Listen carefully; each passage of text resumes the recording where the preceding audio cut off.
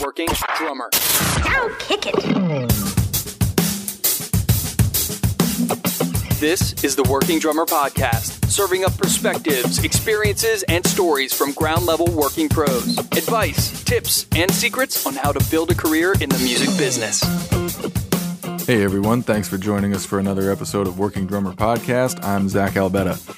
Today my conversation is with Kevin Canner, who was one of the first drummers I met in LA when I moved there in 2010. Not long after that, Kevin moved to New York, where he spent 5 years and began his continuing tenure with guitarist and singer John Pizzarelli.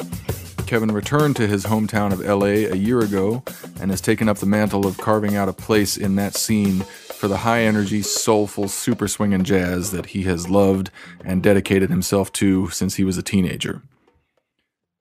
As always, you can find us at workingdrummer.net. If you want to learn more about the podcast, check out past episodes, or donate to the podcast on Patreon. Donations start as low as $1 a month, and the more you donate, the more incentives there are, including Working Drummer Podcast t-shirts and stickers, a video lesson with one of our past guests, or the chance to be interviewed on your own episode. Again, go to workingdrummer.net or patreon.com/workingdrummer. Also follow us on social media, share pics and videos of your gigs using the hashtag WorkingDrummer, and leave us a rating and review on iTunes. Thanks in advance for all of that. I'd like to introduce you all to Crush Drums by telling you about one of their new lines. They are offering a brand new birch kit called the Sublime Birch Series. The Sublime Birch is 100% North American birch. Here's Crush's own Terry Platt talking about some of the cool features of the Sublime Birch Series. One thing that Crush has always done is on our 14-inch floor toms, we do a 14 by 13. It's got the fullness and depth of a 14 by 14 tom, but you can also, tuning range-wise, manipulate it to sound more like a 14 by 12 for the guys that enjoy that tone as well. It also includes the Hoop Saver claws that we developed, where we actually have the rubber grommet under the claw protruding through the front of the claw. So if somebody grabs their drum set and sets it down, say on concrete, claw side down, it doesn't scratch up everything. And here's one of my favorite things about what Crush is doing. The bearing edges are cut a little more specifically for the drums. Our standard edge is kind of a double 45, and the outside is rounded over so you get some more head contact with the shell. On the bass drum, you'll notice that the resonant side is even rounder than that, and then the batter side is going to be a little bit sharper, just so you get that nice snap out of the kick, but the resonant head really brings the whole shell into the equation of the tone. You can also find a link to the new Sublime Birch Series in our show notes and see the beautiful finishes and configurations they offer. In the near future, we've got much more to share in regard to Crush Drums and this dynamic company. For now, check out Crush Drums at crushdrum.com. So you're about to hear a conversation with a dyed-in-the-wool jazz drummer. When it comes to straight-ahead bop and post-bop drumming and swinging with deep soul and intensity, I think Kevin is as pure an example as you'll find, especially in his generation. He was mentored by Jeff Hamilton beginning at age 14 and has steeped himself in small group jazz ever since. As a result, his list of credits includes some of the biggest names in jazz on both coasts, including John Pizzarelli, Eric Reed, Terrell Stafford, Walter Smith III, and many more. His conversation is as sharp and energetic as his playing, so get ready for a fun talk with Kevin Canner.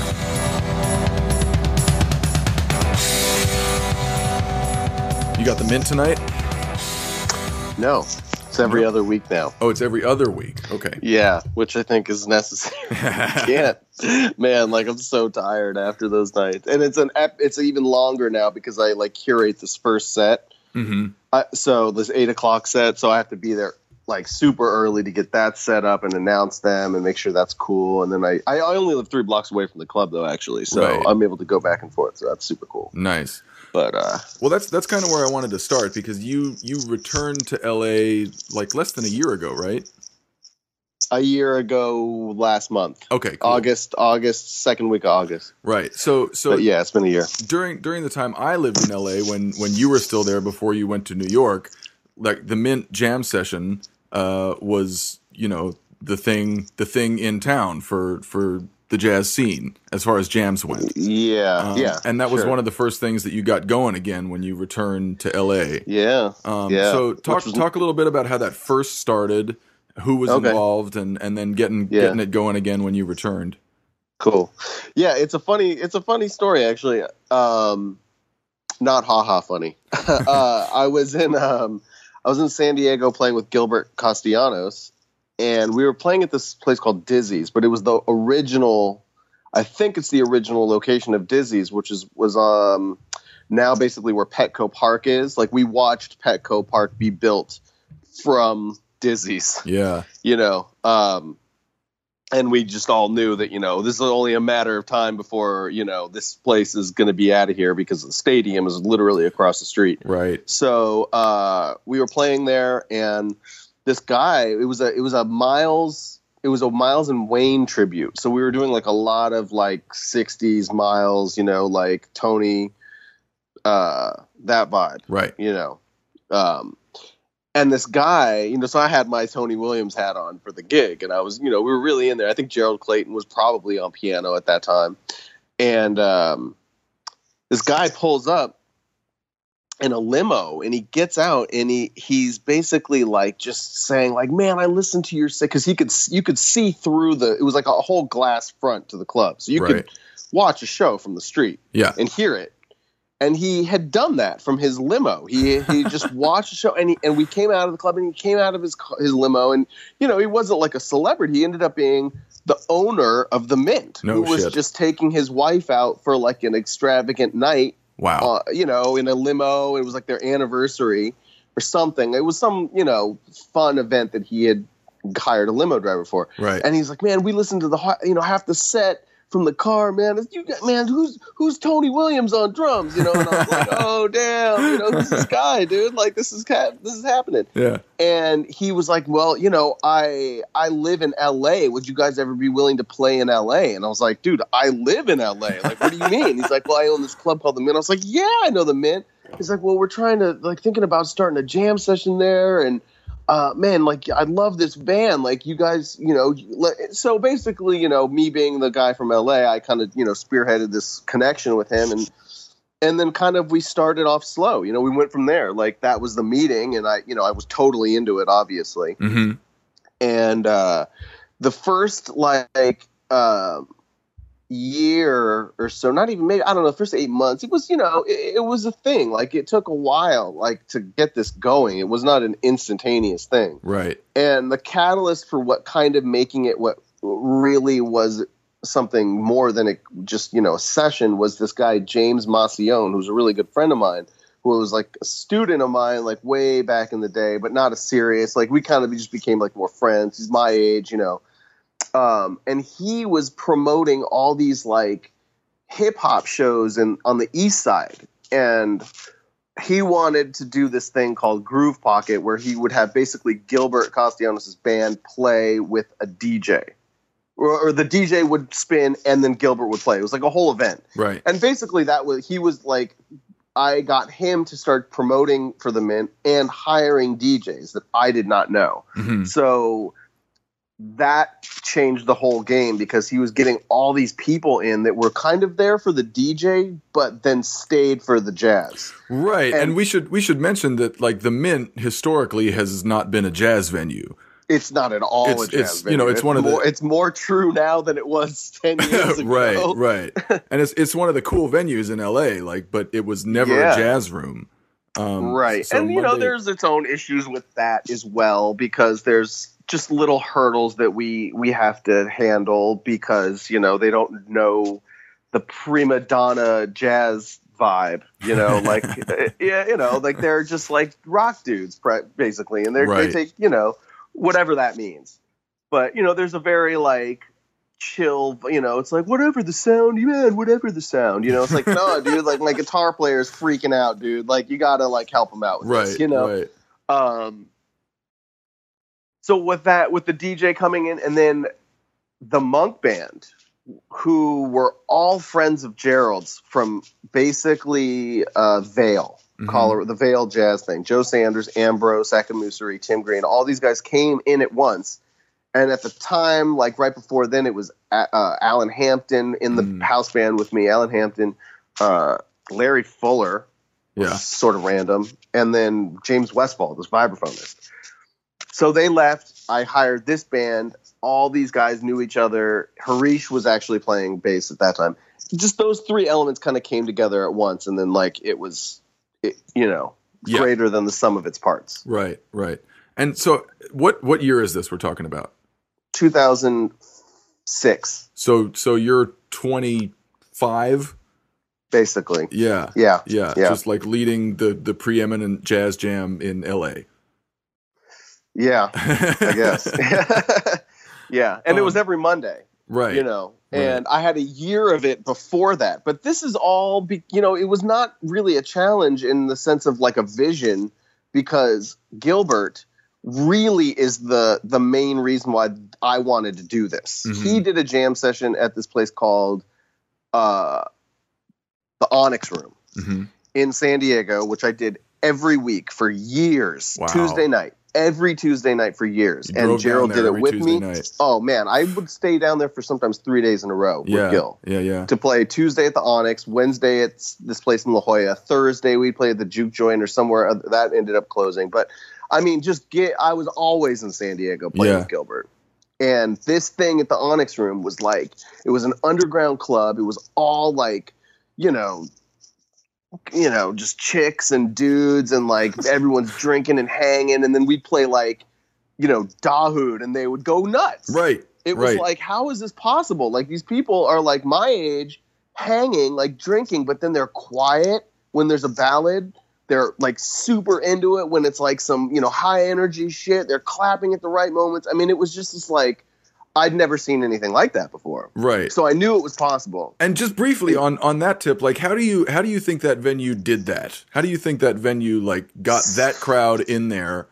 Dude, they just committed to a vibe, man. Like, it's so frustrating that like I stand by and I watch all these clubs come up and they say, "Oh, I want to have jazz. I want to do this." And it's like every time they have this like golden egg and then they drop it. They're like, "What are you doing? Why are you doing it like this? Why would you do this?" Right. And so to be more specific about your question, they committed to a vibe. It was a cool club that people wanted to go to anyway. Mm-hmm. The Onyx Room was like, it was on Friday night. You'd go there. There's no jazz on Friday. There's a line around the block of like, clubbers trying to get in. Right. But they did that, and they hired someone to play high energy. I mean, people like high energy jazz. Yeah. Yeah. It's so bizarre. It's like Matt Wilson says, swinging is the new avant-garde. But like, it's just in Southern California, and this is partially about why I came back. This will kind of come back full circle from New York, because I was there and I realized like, oh yeah, people do like high energy, like swinging, soulful jazz music. Like they love it. And for some reason in California, it feels like there's a bubble around the city, that like there's little bits of it, but it's like, it doesn't permeate the scene in the same way as even San Diego has more, and the Onyx Room, like this whole thing. So they have more of a vibe rather than, it seems like LA is just sort of, kind of like not trying to do that. Right. So you felt the need to come back to LA and kind of carry that torch carry the torch is more selfish. I just want to like be one of the people that is just putting it like just another person populating the scene with this music. Right. And I love all of it. I'm down for like, I love good music, but I want to see the music that I like. When I go to a jazz club, I want to hear the music I like to hear. Right. I don't always want to go, you have to be challenged in 13 and 17. It's like, cool. But like sometimes, I also want to hear some like real legit swang. Right. And this kind of like dovetails with another thing I wanted to ask you, which is about kind of finding your identity as a jazz musician and as a jazz drummer. Because I think, in the jazz scene, no matter what city you're in, and especially in jazz training in college or whatever, I think there's pressure put on musicians, or they put pressure on themselves to be unique, to be new, to be groundbreaking and have this really singular identity.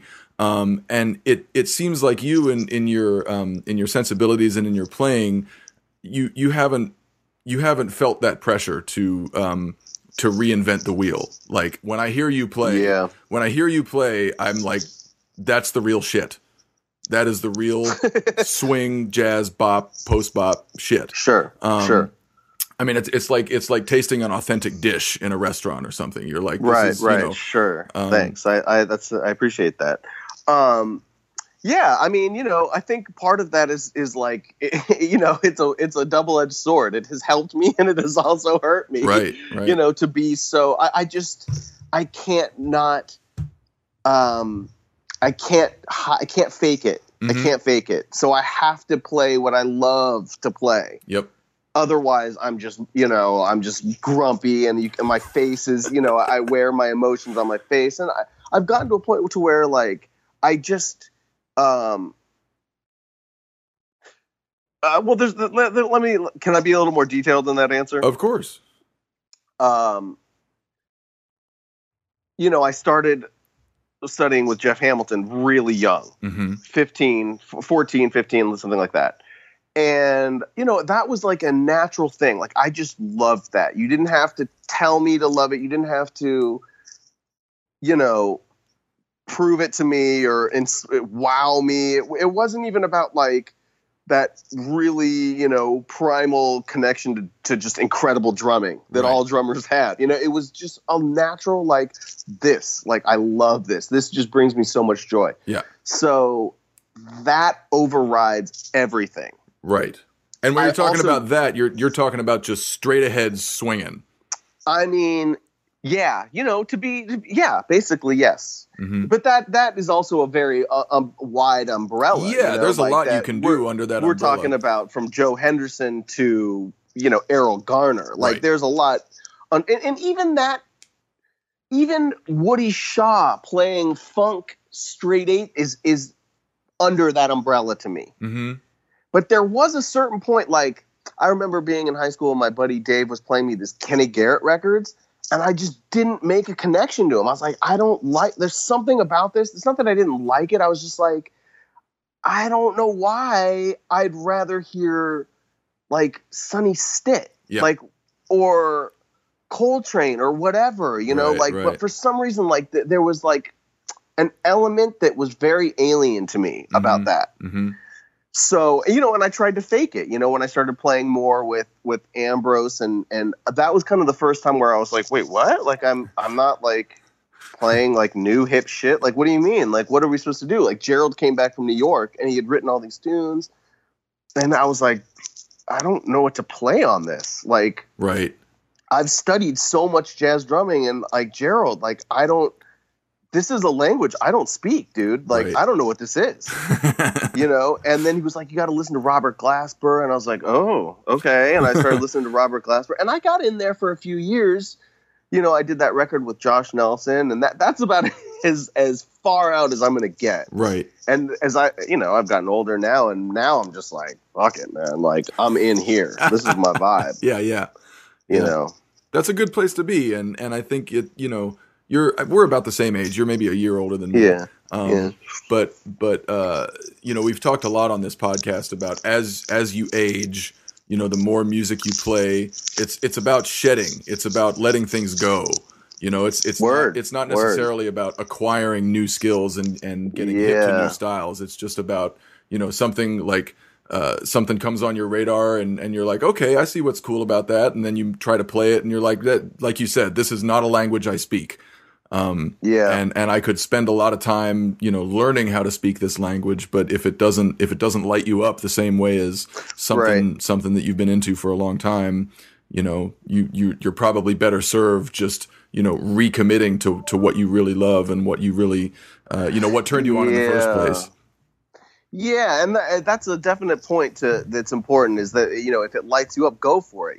Like, I'm not about like being, it's not about not being on a path. I'm not choosing the path of least resistance. Right. Which is something that I sometimes feel like I have to defend. Like, listen, man, like playing like ride cymbal is hard. That takes thousands of hours of assimilation and just like living in that, like that's a language too, it's not, we're not up here in like straw hats, like playing a dead language, like, right. Not to insinuate that Dixie or whatever that is that, but I mean, there's, it's deep. It's deep, and it's alive. And sometimes like I have these students and I have to wonder, like they go, can you send me some records with like comping ideas? And I'm going like, yeah, yeah, sure. Of course I'll send you some records. And in the back of my mind, I'm going like, what?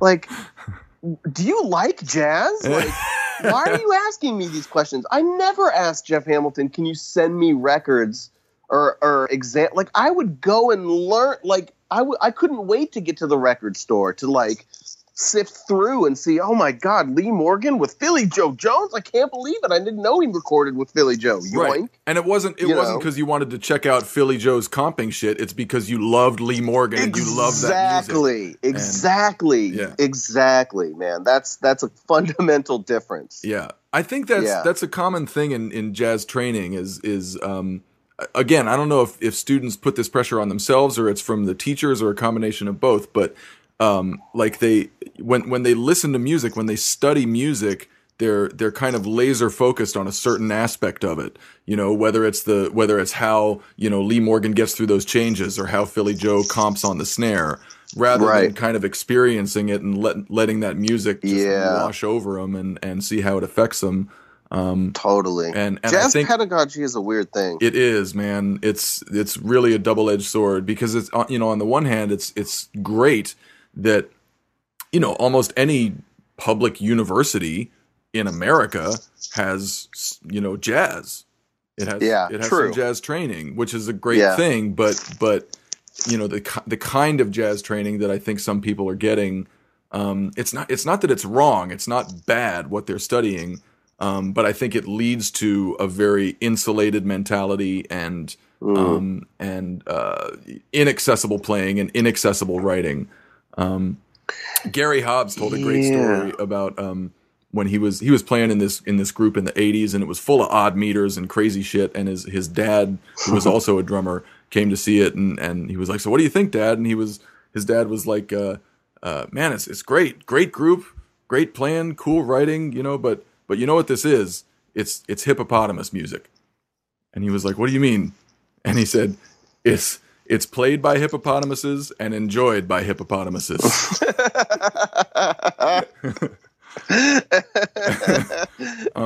But it goes back to what you're saying about how like people like high energy, swinging, soulful jazz, and it's not that playing more avant-garde shit is a waste of time. No, definitely not. There's a place for it. So where do you go to find a treasure trove of information about vintage drums, custom drums, and legendary drummers? NotSoModernDrummer.com. Since 1988, Not So Modern Drummer is an institution dedicated to researching and documenting the history of modern drums, the art of drum building, and the legendary drummers who play them. The writers and contributors are some of the top vintage and custom drum experts from around the world. Not So Modern Drummer serves as an online gathering place and marketplace for the worldwide community of drummers who buy and sell, collect, preserve, and play these instruments. It also hosts drum-related events that are attended by drummers from all over the world.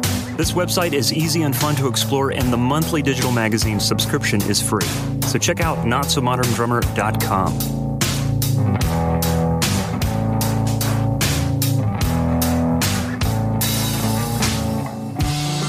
So you mentioned Jeff Hamilton.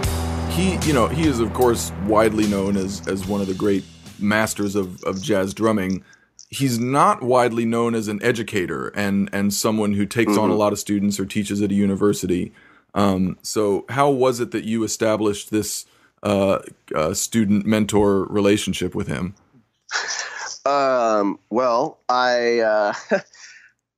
So the first record that I ever heard of him was Don't Get Sassy, Ray Brown Trio. This is a ridiculous record. Benny Green, just so great. And so that initiated this just whole like obsessive, 14-year-old, like, he's my hero thing. And I went to Miles Mosley at the time was my best friend in high school.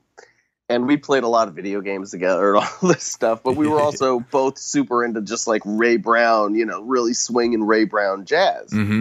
And he started studying with John Clayton. So one day I was like, well, I want to come with you because I heard about John Clayton through the Clayton Hamilton Jazz Orchestra. And then this Monty, Miles was showing me records. I was showing Miles records. And I had gotten hip to Jeff first. He got hip to John first, of course. Right. Bass and drums. So we go over to John's house and I'm, this 15-year-old kid. And I'm really nervous, whatever. And like, I talk, say hello. And I tell him, I'm a big Jeff Hamilton fan, and I hide his CDs at the record store. I take like a Jeff Hamilton trio, and I'll put it in like Bon Jovi or something, so then I can come back and get it, snag it when I have the bread for it. And he thought that was hilarious. So he said, "Well, we're playing with Eric Reed. Come at Catalina's. Come to the show. I'll introduce you to Jeff."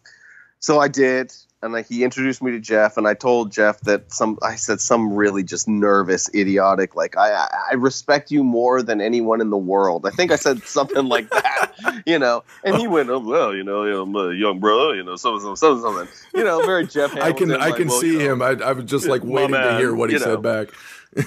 Yeah, like, he went into his Jake Hanna thing at the time, which I didn't know was a Jake Hanna thing. And right. So, he said, well, you want to take a lesson, come to the house. And I had heard that Jeff was like, if you want to study with Jeff, you have to be into Jeff. Right.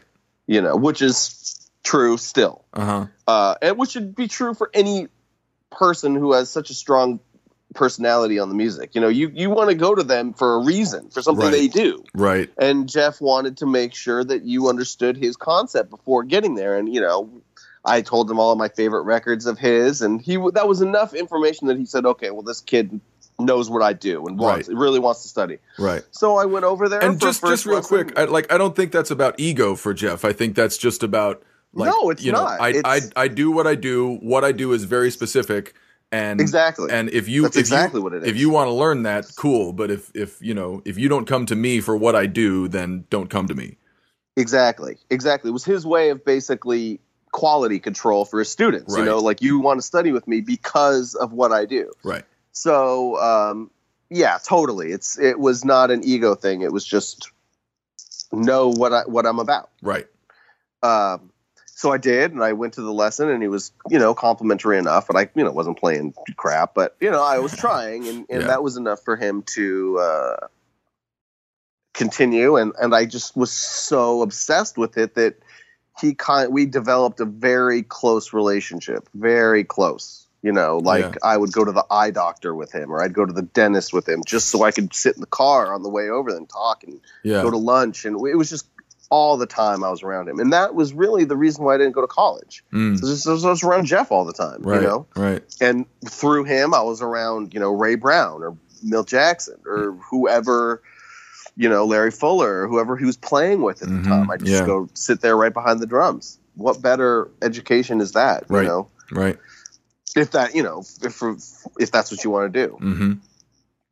So it was very organic upbringing in that regard. Yeah. I didn't go to school. I didn't learn. I wasn't forced to learn anything. I was just told to listen to records. Right. Basically. Right. And that's how I teach now. And these kids are just like, well, what exercise? Like, no. Just listen. Right. Just play to the record.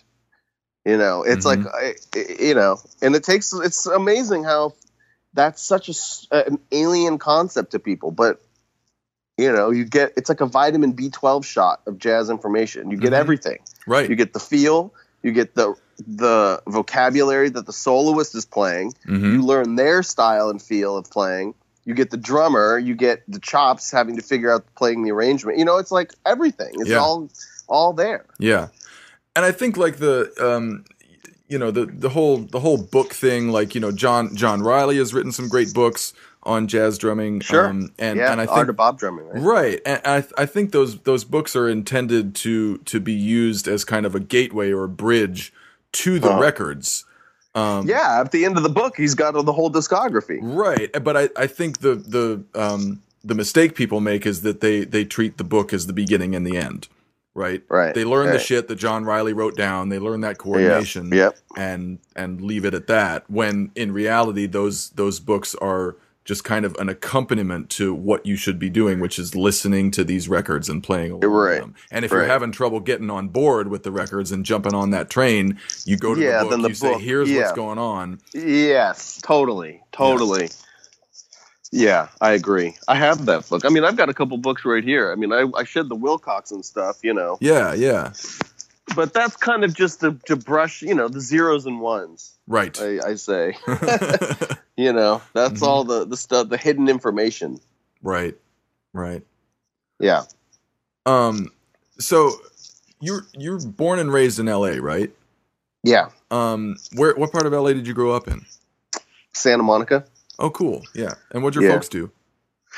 My dad is a retired contractor. He ran a contracting business that did kind of like air conditioning and heating for like large structures sort of thing, like parking lots or big built apartment buildings in Beverly Hills, stuff like that. Right. On Wilshire, like those kind of high rise buildings. Yeah.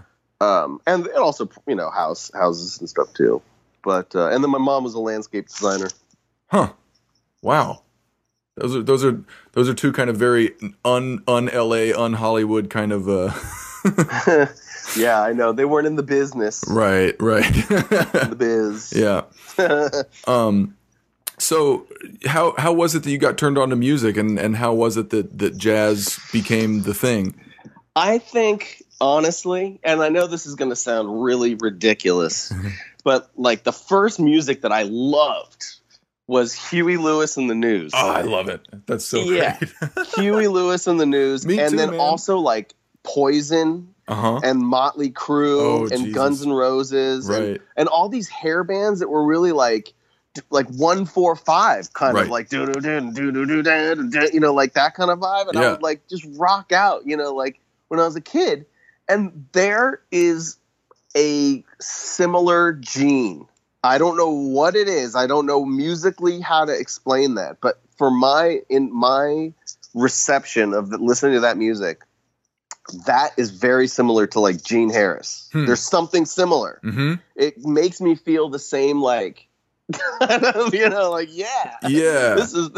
this is like joyful. This is like uplifting and it makes me want to like, dance in a way, sort of, I think there's like about both of those artists or both of those kinds of music. It's like there's a distillation about it. Like there's no extra shit.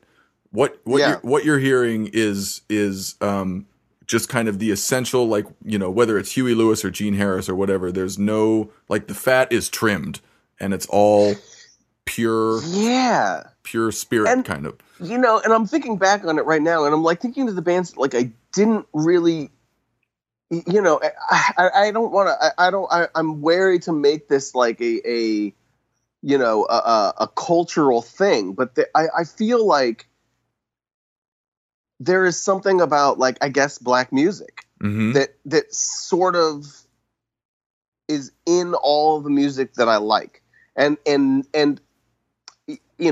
to say that it doesn't exist in another music would have to be, you'd have to categorize whatever that is. But like, for instance, like things like Bob Dylan,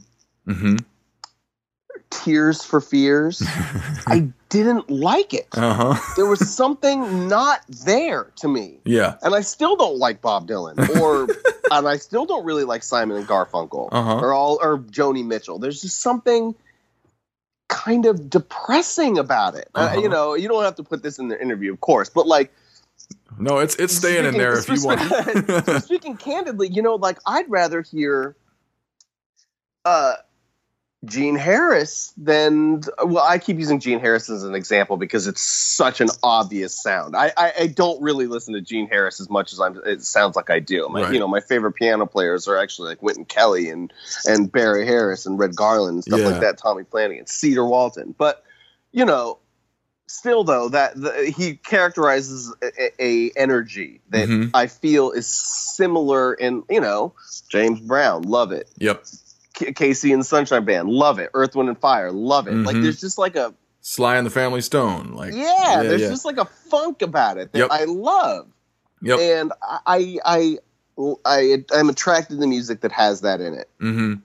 Yeah. So to answer your question back again, coming back full circle, you know, it was those bands, and then I heard Glenn Miller of all things, and I loved it. It was swinging. It was like just really thumping, and like I loved the tunes, and that was my doorway into the music. Was like kind of a random thing. A lot of people start with, you know, Chick Corea, or they start with, you know, whatever, right, Coltrane, or, you know, Michael Brecker, whoever. But and I was like 12 at this point, so I hadn't even had a chance to play in a jazz band. You know, and then I started listening to GRP All-Star Big Band because Dave Weckl and, you know, was in all the magazines. Yep. And that wasn't quite in there, but it was in there in the way that I was searching now for more musicianship. Yeah. You know. Yeah. You know, you're not just like doing whatever you want. You're like, okay, that guy's an amazing musician. Right. Wow. Right. Yeah. You know, how do I get there now? Now I'm really interested. Yeah. You know. And then, you know, Clifford Brown, Sonny Rollins. Yeah. And the rest is history. Right. Talk about blues and soul and swing and energy, man. Yeah. I mean, because it's all in there, even in, you know, for all of it. Errol Garner, you know, all that stuff behind me. That's only half of my record collection. You know, that's all in there. That genetic structure is somehow related. Right. And like, in addition to losing some of its entertainment aspect, I think jazz, and this isn't a recent thing. I think it started happening probably 30 or 40 years ago, but jazz started losing its blues element. Oh man, I think it's 99% gone now. Yeah. Yeah. And that's the worst. That's the saddest part of it all. Yeah. Is, I mean, we could, you know, to me, that's almost, I saw this post on Facebook, and it really got me thinking. It said, I'll never forget the moment someone said it was racist not to swing when, quote unquote, jazz. What? I know. It's a strange thing. It's a weird sentence. I'll never forget the moment someone said it was racist not to swing when jazz, in quotes, jazz was in quotes. Now, what I infer from this statement, because I didn't get into it on Facebook, was that this guy, someone went up to him and said, hey man, it's racist not to swing. And this musician was like, whatever, I'm going to do whatever I want because it's jazz. And he wrote it in a very sarcastic way. I'll never forget the moment, you know, like, remember when, kind of like one of those type of meme type things. Right. And I was thinking to myself, actually, it kind of is. It kind of is racist. I wouldn't say racist. Racist is a really strong word. It's kind of cultural appropriation, though. Yeah. Yeah. If you really think about it, and if you're so, like, sarcastic and snarky about it, it's almost, it was ugly to me. And it made me think, like, the two elements that are really the strong cultural contribution in that music, blues and the swing, are pretty much gone. Yeah. I'm throwing out very generic, generalized statements, but like, you know, again, you go to New York and that's not the case. That wasn't as strong. I mean, I think every city is more swinging than LA, to be honest, man. Atlanta, Kansas City, St. Louis, Indianapolis, Chicago has 4 jazz clubs. Most of them are swinging. You know, it's like it's not about this battle, but it's like, man, like, when I really think about it, it really does bum me out. Yeah. You know? Yeah. And there's you know, whatever. Well, it's all the more reason for you to be there, man, because, you know, nobody... Well, I mean, yeah. And, you know, people are swinging here. There's, you know, it's not just the musicians. It's every element. It's a two-way street. You have to have a receptive audience, too. Right. And that's really what I'm more concerned about is the audience. You know, I would never tell a musician how they should play their own music. That's not my business at all. Right. But if I'm playing, you know, there's like a great little clip of Art Blakey saying at the end of his show, he's saying, go out and buy a real straight ahead jazz record. It doesn't have to be the Messengers, but it has to be real jazz. And because we want to be able to trust that you know the difference. How heavy is that, man? Yeah. Like, he's telling the audience, like, listen to the music so you can hear the difference between someone who's there and, like, you know, right. What La La Land. Right.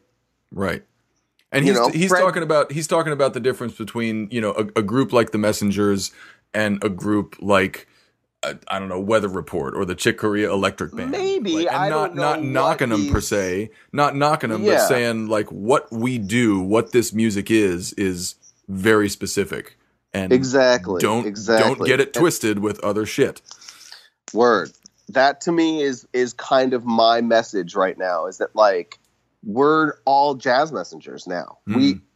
Not because we want to be, because we have to. We are. Like, who else is? If not us, who? Right. You know, and so I'm very aware of the message that I'm giving to the audience, you know, that we're presenting, you know, this is what we do as a specific, like you said, it's a specific thing, you know, and I feel like going back to the whole pedagogy thing, to a degree that the core trunk of the music, you know, we can agree that, you know, the elements that we talk about are the core elements of the music. If you look historically at what people have been doing, right, what's lasted, you know, it's become almost a stepping stone to like generate your own artistic career, whatever it may be. And so it's almost been cannibalized. Yeah. You know, where it's like now we have people who play the same 20 tunes. Like I just did a gig at Vibrato with some guys. And first tune of the night was Wave, as a bossa. I played that the other night too. Like, why are we playing this tune? Right. Like, really, let's like digest this for a second. Why are we playing, first of all, like Brazilian music, as if it just is a given that we play Brazilian music? Like, I'm not from Brazil. Right. I didn't grow up with Brazilian music. Like, I'm happy to play it, and I do my part to do it, but it's somehow become like part of the set. Right. Why? You know, like... Because Stan Getz. That's why. Because of Stan Getz. Because of 2 records? Yeah. You know? But again, like, and then why Wave? Like, why not, like, 1,000 other tunes? Like, why are we still playing Autumn Leaves all the time? Like, I like Autumn Leaves too, but, like, why are we still playing I Remember April all the time? Do you know how many songs are in the Great American Songbook? Like, there are others... You know, there's bazillions. Like Johnny Mercer wrote 1,200. Exactly, man. And that, you know, that's one of the things I loved about Pizzarelli, was that he would play, you know, so many tunes. And like, you know, the Great American Songbook is not like, you know, my shit. Like, you don't think Kevin Cantor the Great American Songbook, you know? Right, but like, on a gig like you're talking about, too. Yeah, like on a gig like you're talking about, a jazz gig or a let's private play function. some fucking cool tunes, man. Some Cole Porter. Like, there's amazing songbook tunes that nobody touches. Right. And it's weird to me. Yeah. Yeah. You know? Yeah, I don't know why that is. It might be it might be laziness, or it might just be, you know, those are the first tunes that people learn.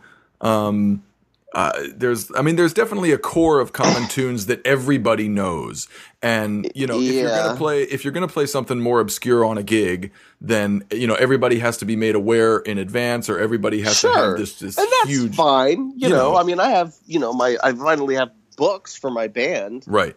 You know, for that reason. But we played kind of more curated tunes. You know, if we're gonna play something like, I think you mentioned that you did like a Horace Silver tribute and you played The Outlaw, right? Yeah. You know, like, yeah, what a great tune. That's not in the book, but that's like kind of the kind of stuff that, like, if it's not original music in that vein, which more often than not, we don't have that many originals in the book, but we'll do something like that. But that takes rehearsal and everybody's got to, know the shit. But that presentation, like, why can't I go to a jazz club and hear a quintet nail that shit? And an original, fine, cool. If it's an original, all the better, right?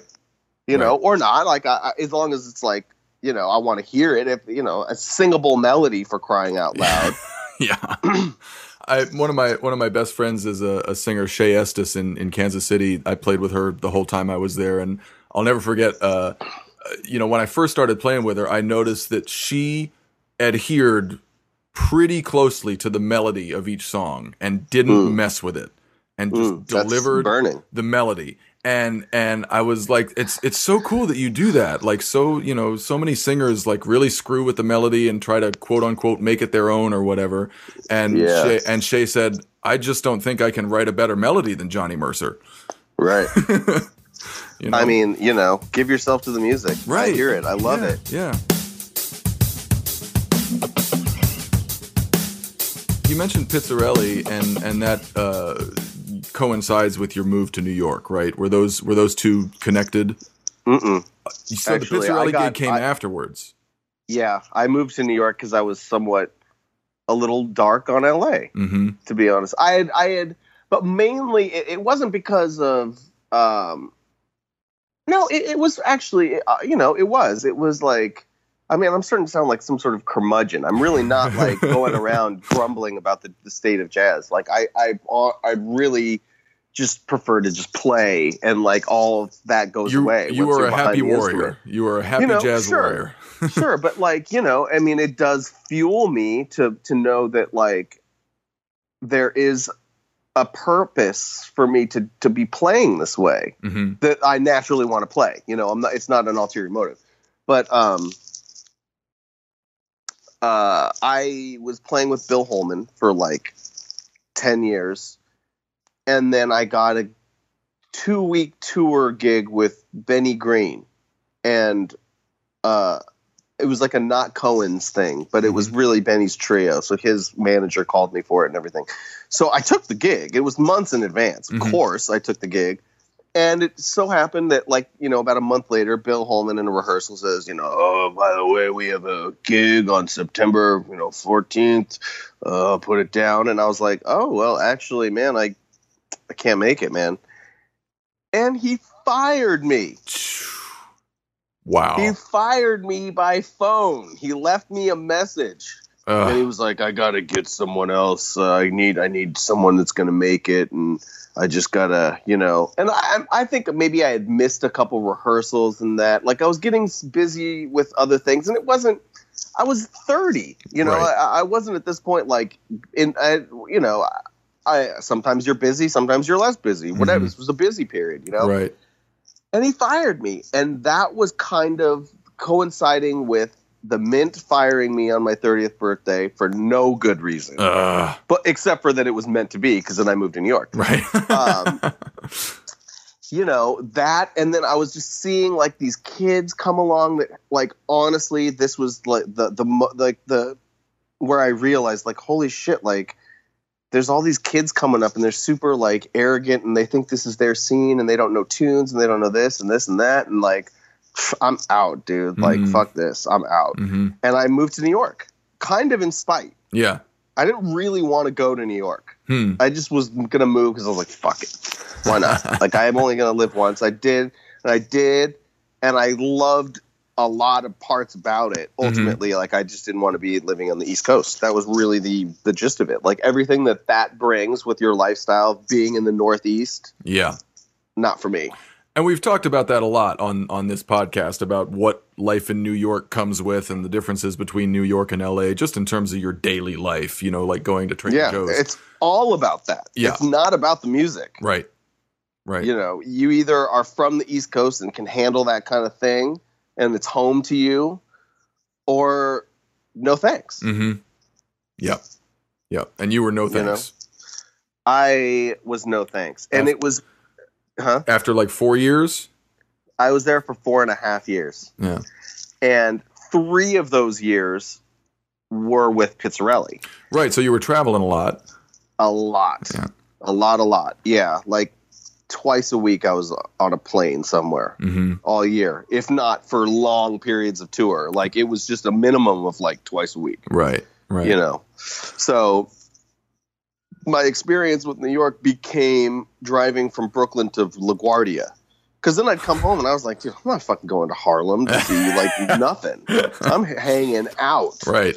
You know, I've been working all weekend, whatever. You know, you don't want to go anywhere when you're gone from home all the time, 45% of the year. So, and then there was also, combined with that, the other side of being on a touring gig like that, which I did not expect, which honestly, you know, the Pizzarelli gig was amazing in a lot of ways. Like, John is a first-class entertainer. Yes. Like nobody I've ever played with. Yes. I mean, he can, you know, go on and on about stories and telling jokes that have the audience going nuts. And that's part of the other side of the story, is that I was doing less playing than I thought I'd ever do. I wasn't being really challenged musically anymore because we play a lot of the same things. You know, there were the challenges within yourself that you make for yourself, which is always there. You know? Right. And I by no means am bringing that gig down. It's just a reality that comes with any gig that you're playing that often for that long. Right. You know, with the same guys. It's just what it is. Yeah. And you start to like, you know, I wasn't taking solos. I'd get maybe one solo a week. As opposed to like, you know, the $60 gig where I'm blowing all night long. Right.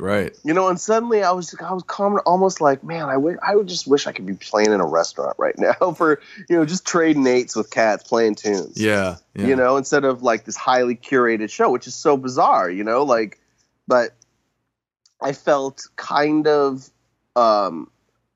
trapped, financially trapped, that I needed the gig to afford living in New York. Right. But I didn't really like living in New York. And I was also not really playing the music I wanted to play. Not always. Yeah. It was about as close as you're going to get, though, with a gig that pays that much and still has swinging in it. Right. And I remember thinking, like, when you got that gig and started touring a lot, I remember thinking, like, that's a great gig for Kevin because it's so swinging. John is the goods. I mean, he does put on a show, and he's kind of like kind of an East Coast Harry Connick. You know, he has that. Don't tell him that. But the two of them definitely have an accessibility to the average listener that is also backed up with world-class musicianship. And even more to the point of detail-oriented, it's like straight Oscar Peterson quartet. Right, like, just the style of drumming is like Ed Thigpen all the way. Like, you know what I mean? Like, that's the gig. And it was more for me. Yeah. So I remember thinking, like, this is a great gig for Kevin, but this is probably about as mainstream as he's ever going to go. Yeah. I mean, what's the only other gig is like Crawl. Right. You know, I mean, and for me, for my honest talent set of tools, whatever, you know, like the sound of my drums, the cymbals I use, like I would not know what to do on a drum set that had more than 3 cymbals. You know, I'd be like, you know, what is this thing? You know, who's this little guy? It's a splash. But yeah, did you play with Diana Krall or no? I never really played with her. No, I did a rehearsal for her big band record at Capitol. I subbed for one day of rehearsals, but it you know, nothing I'd put on a resume. Right.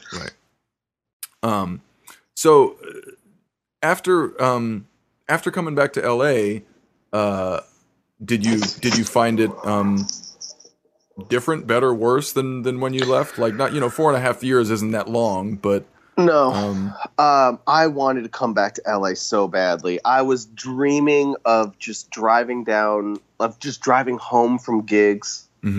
You know, the peace and quiet of like an 11:30 drive from you know, Vibrato or whatever. You right. know, that vibe, you know, it's like you finish a gig in New York and you're like, I drove everywhere, you know, and it's like as soon as you get in your car, you're just like, you know, like gridlock traffic, no matter what time of night it is. Yeah. No, there's no way to escape it. One-way streets. You have to take this bridge. You have to take this tunnel. So I was just so excited to come back to LA for every other reason except the music. And I had to really mentally prepare myself for that. Right. You know, for the reality of, you know, there isn't 70 bass players to call that all know the shit out of Paul Chambers. Right. There aren't 70 piano players that sound like Barry Harris, and, you know, and know every tune. And like, I'm not being challenged that way. Like, there's a couple, you know, but John Campbell moved to Chicago because he had no work in LA. He moved to home because he had John Campbell.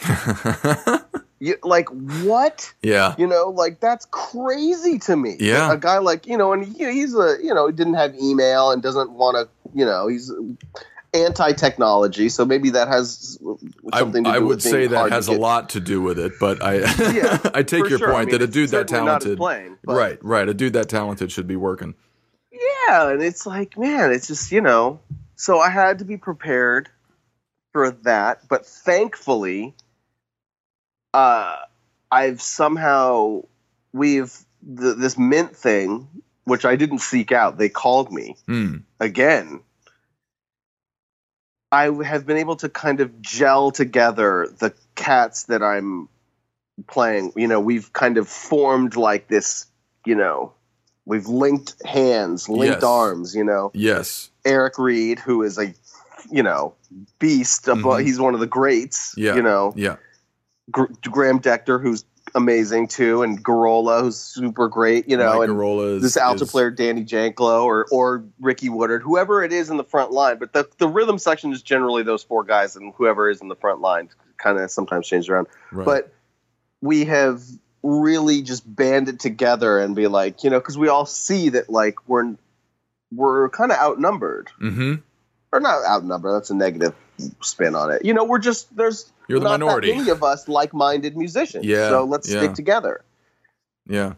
So I've been fortunate to have those guys jumping at the gigs that we're getting. Right. You know, or available for them, whatever. So that's your core band for the Mint Jam, as well as, you know, other performances. That's my band. Yeah. And they're all super strong. They're all leaders in their own right. So everybody, no one's looking to me for some, you know, it's like, you know it. You're the you know, you're a leader too in this band in a way. Yeah. So, and at the Jam, like on Facebook, I've also seen Nick Mancini is there a lot, who's been on this podcast. Sure. Josh Nelson is there, who was like one of your original cohorts. My man. Yeah. That's my bro. Yeah. One of my best friends. Josh, as a matter of fact, I'm going to see if he can come do the next couple of Eric's out with Willie Jones. So I don't, you know, whoever, you know, it was getting to a point though at the very beginning where it was just like this huge party, like, oh my god, you know, the Mint's back, everybody come play, you know, you want to play, you know, and then it was like, okay, well, wait, hold on, now everybody's taking one chorus each because we've got 17 guys on the bandstand, like maybe, so I have had to sort of dwindle it into a more manageable situation where I can actually focus on a band sound because I am recording this group in the next 6 months or less, hopefully in the next 4 months. And we have my first tour as a leader out of LA at a club in San Francisco called Black Cat, which is super happening. We have 5 nights there, Wednesday through Sunday. Cool. With that band. And then after that, we'll record. And then, you know, I'm kind of at that point now where it's like life after Pizzarelli, because I'm not in that band 100% anymore. I'm not doing probably 65% of the gigs, at least. Right. Just by way of, you know, the coast I live on. And he's going back to, from what I'm seeing, a trio format with no drums. Right. I was going to ask, like, you know, all of his records, or so many of his records, were just the trio with him on guitar and vocals and bass and piano and no drums. That's his original shit, man. So like, it's not a God, big it surprise. swings so hard. Oh man, totally. You know, that's his brother Martin and Ray Kennedy, who was such a beast. Yeah. When Larry Fuller joined the band, it was with drums. So for the last 15 years, because I think, oh man, I'm brain farting on his name right now. Tony Tedesco was the drummer before me, and he was in the band for like 11 years or something like that. He's been doing it with drums that long. Yeah, wow. I know. Okay. It actually is quite a long time. Yeah. Because the first gig I did with Pizzarelli, in fact, was in 2002. I did this concert. If you can see this poster. 2001. So I did a 6 week tour, bus tour with him. Huh. And I was like 21 actually. Wow. And so that's how I got the gig again, because he remembered me and we had a great relationship on that tour. And I was the youngest guy in the band, so he kind of took me under his wing. And right. Yeah. But yeah, going back to your band, it seems like you have this core, small army of guys who really want to, fight the good fight for straight ahead, soulful, high energy swinging in LA. Yeah. Yeah. I mean, and we're not, I'm wary of creating that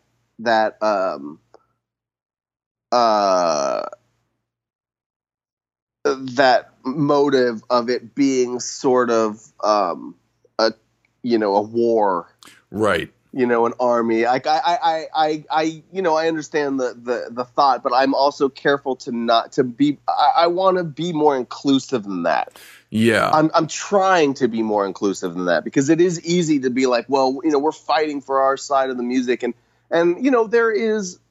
That element is part of the mission statement, but I want it to be more inclusive than us versus them. Because I know what you mean, because there's what I mean. There is a lot of jazz in LA, but there's really not a lot of what you do. So yeah, I think what you're trying to do is just say like, hey, us too.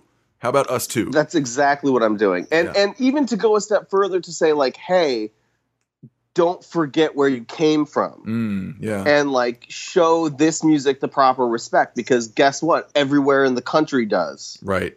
Right. Like, we're not a stepping stone for you to play knee body tunes.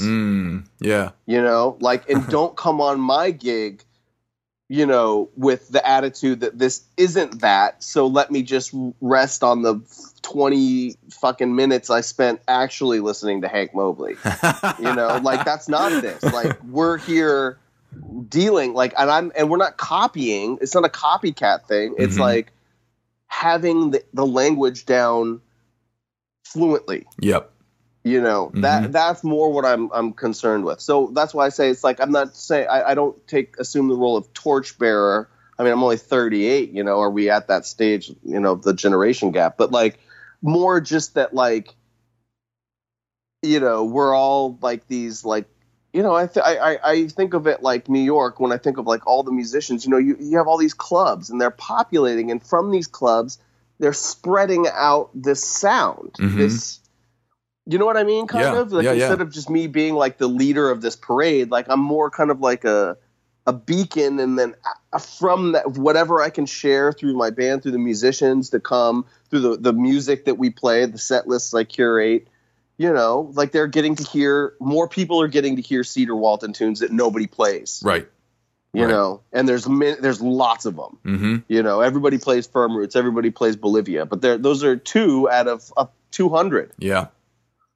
So, or, the Horace Silver tunes that we play that people don't know that well. Man. I mean, I'm playing them selfishly because I love the tunes and they're fun to play, but also because that's, the language that we're speaking, and we're trying to just get it out there. Right. And it goes back to what you were saying about, both about Hamilton and about yourself. Like Hamilton, when he takes on a student, he's like, I do a specific thing and I'm going to teach that thing. And if you want to learn that thing, great.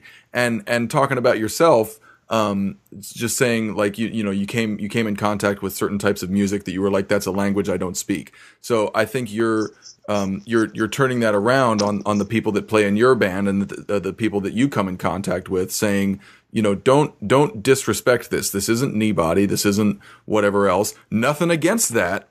But it's not this. Kneebody. Yeah. So, exactly. Yeah, and like going back to what you said about like this is not a war, it's not an adversarial thing. You're just trying to carve out a space in that scene, on that landscape for what you do and what you love. Yeah, and I want, on a bigger, if I was to think so, grandly about it, to somehow change the pedagogical approach to this, because, I don't even know if that's even worth doing, because of course, the music reflects the world too. Mm-hmm. There is that element of jazz that can't be ignored. Mm-hmm. It is a social music. It does represent socially what's happening. So I'm wary of that too.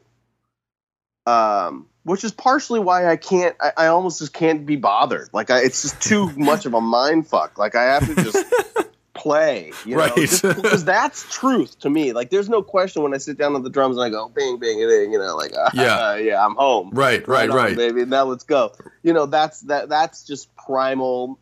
There's nothing to argue about there. Right. But you could argue about, sometimes I think that the arguing about jazz on Facebook is actually more popular than jazz music itself. Yeah. Talking about it. Yeah. Podcasting about it, or like the Ethan Iverson thing that he's done. Mm-hmm. That probably gets more hits than his records. That's true. Yeah. Which is cool. There's always been that element of the music too. It inspires a lot of different avenues of creativity, which is awesome. Right. But and with creativity comes a lot of strong opinions and creative people. Exactly. Creative people take shit personally. They feel ownership over certain things, and of course. So there's just there's a lot there to unpack. So sometimes I just have to like retract and just go back to the things that I know I love, which is just the music. Right. Just play that ride cymbal, baby. Yeah, totally. Yeah. Well, man, it's good to see you back in LA. Thank you. And the scene needs you. I know you feel like you're a little bit alone in this in this mission of yours, but I've told people in Atlanta, I've told people on this podcast that LA has a great jazz scene, and it gets short shrift. It gets short shrift in comparison to places like New York. But it has a great jazz scene, but what it is lacking is your shit. So I'm glad you're back there. Well, thanks, man. I appreciate that. I do. Cool. We good? We're totally good, man. It was great talking with you. Thanks for including me on this podcast too. I'm honored. Absolutely, cool, man. I've been wanting to do it with you for a while. The podcast. Thanks, that is. Bro. Hey. Right on, bro. Well, I'll talk to you soon, I'm sure. Be cool, man. Yeah, you too. Be well, man. All right, bud. Thank you. That was fun. Loved that talk with Kevin, and it reminded me how much I enjoyed hanging with him on the few occasions we got to do so when we were both in LA. We've been adding bonus content on our website for those who donate to Patreon. That bonus content consists of everyone we interview listing their top 5 favorite records, a desert island list, if you will.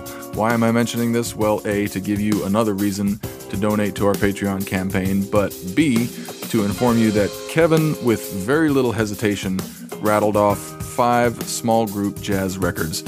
We talk a lot on the podcast about playing and listening across a broad spectrum of genres, but there was something refreshing about the fact that Kevin just knows who he is, he knows what he loves, and he owns it without really thinking about it.